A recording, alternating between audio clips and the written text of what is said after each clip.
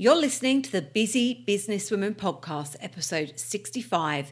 And today we're talking all about how to build your email database up without your hard work ending up in the lead magnet graveyard. Yep, we're talking freebie opt-ins and delicious downloads that your ideal clients want to sign up to and actually consume. So if you're keen to build a strong email list, this episode is for you. Hi, I'm Faye Hollins and I've been helping time-strapped women in business improve their productivity and profit for well over a decade now. And in this podcast, I want to share with you the highs and lows of growing a successful business so that you can avoid the pitfalls, fast-track your progress, and build a business that booms faster. This is the Busy Businesswoman Podcast. Alrighty then, well, let's get stuck into talking all things luscious lead magnets. Now, when it comes to savvy marketing, it's really important to build a strong email database and not just rely on social media to market your business, which unfortunately a lot of people do. You know, it's really easy to get on social media and just post your stuff and hopefully engage people and get some wins.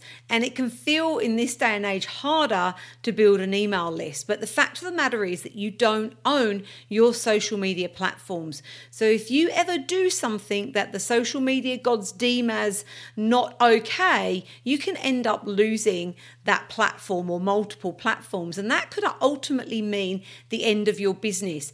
I've seen that happen to people. I've seen people get banned from their preferred social media platform and feel like their right arm has been cut off, and I've also seen them lose access to those platforms forevermore, and have seen brilliantly successful businesses go completely down the pan overnight because they then had no other way of marketing to their audience.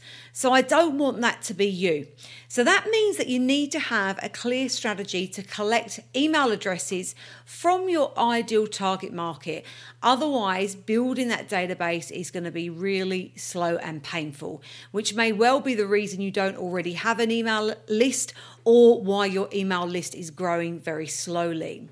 So sure, you can have one of those sign up to my newsletter boxes on your website, but you know, we can all sit here and start yawning at that. Who really wants another email in their inbox anyway? Nobody in their right mind really in this day and age are going to just sign up for a newsletter. It's not the sexiest word out there, right? So that brings us to lead magnets. Now, lead magnets are ethical bribes that are designed to entice your ideal customers to hand over their email address in exchange for something that you've created that has true perceived value in their eyes.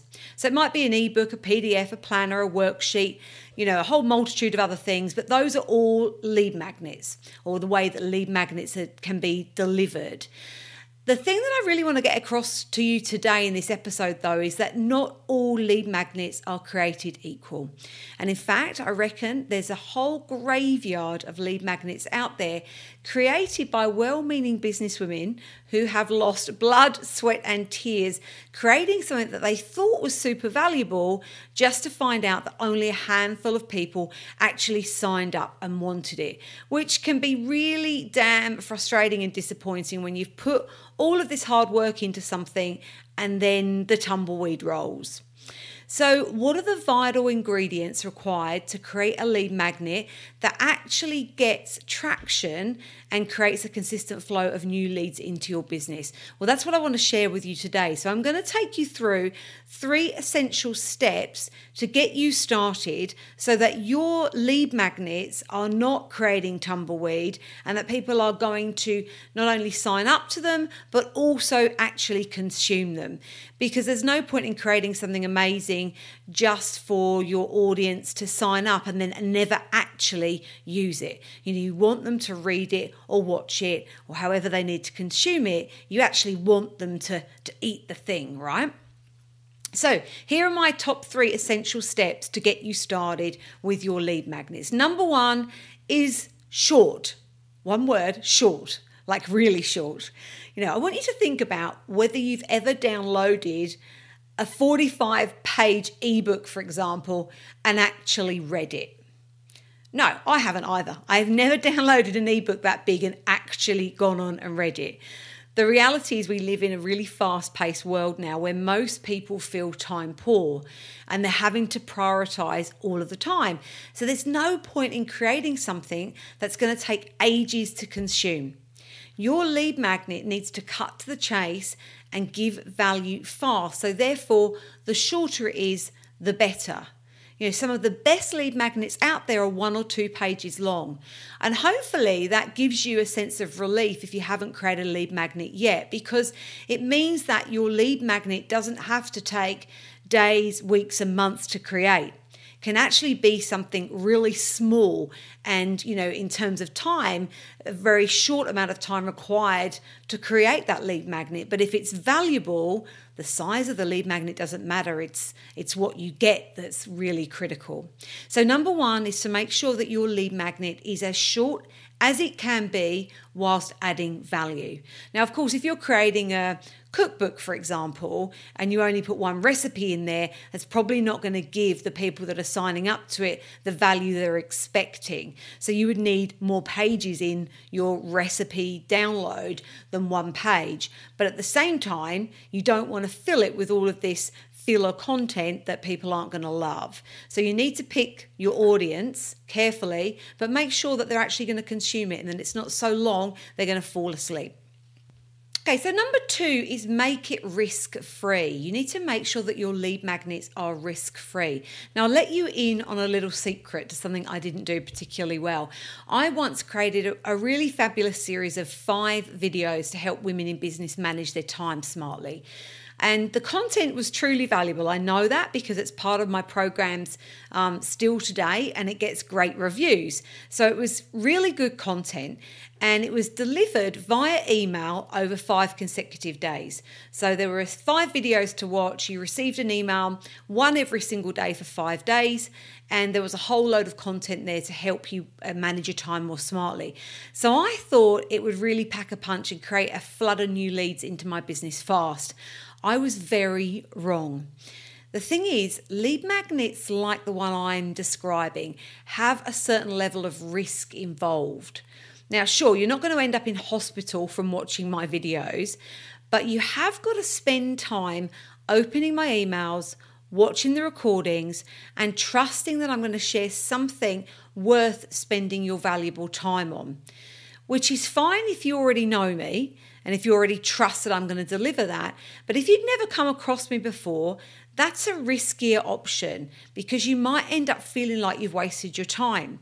And so as a result, those kind of riskier opt-ins are likely to get less engagement and less sign up versus something like a checklist or a blueprint, for example, that take no interaction at all.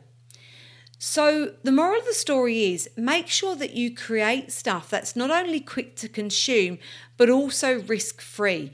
You'll get a much better opt-in and open rate if you create something that isn't perceived as risky for your ideal customer to download and actually consume. So as great as videos are, they're often not the best lead magnet. And particularly in the example of my lead magnet, getting somebody to consume something over 5 consecutive days is way riskier than watching 1 video, for example. So you could have a lead magnet that was a quick fix video that's maybe 5 or 10 minutes, or it could be longer, but it's just 1 hit, rather than short videos over a series of days where somebody's got to keep coming back and consuming your content. So I want you to think carefully if you go and create something like I did, because there is a lot more risk involved in getting the outcome that you want with those type of lead magnets. It's not to say they don't work, but they're a riskier option.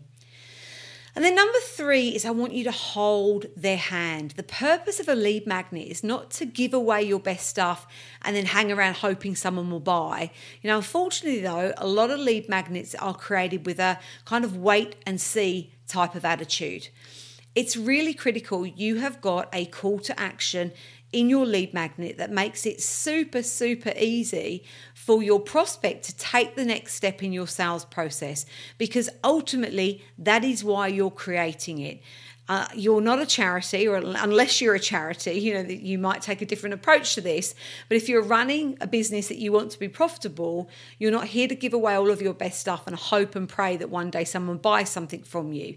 Your lead magnet should be part of your marketing strategy to get buy-in from your ideal customers or ideal clients who then want to go and work with you at some point in the future. Now, that may not be the next step in your process, but you should be leading towards a sale. So you need to make sure that you're holding their hand and showing them exactly what the next step is and how they can take it easily and effortlessly with you.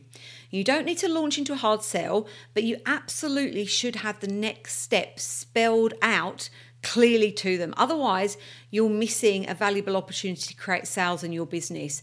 So I see a lot of lead magnets that don't have this final point. Nobody's holding that person's hand and showing them what they need to do next.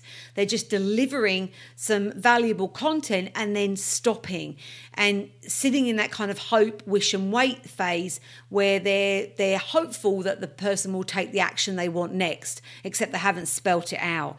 So I want you to think very clearly about what you want your call to action to be and make sure that that's actually in your lead magnet. Otherwise, the tumbleweed is going to roll again and very little is going to happen. Now, there's a lot more to creating a high converting lead magnet, but these 3 steps will get you set on the right track and will definitely help you start building a stronger database that actually converts into sales with the right approach.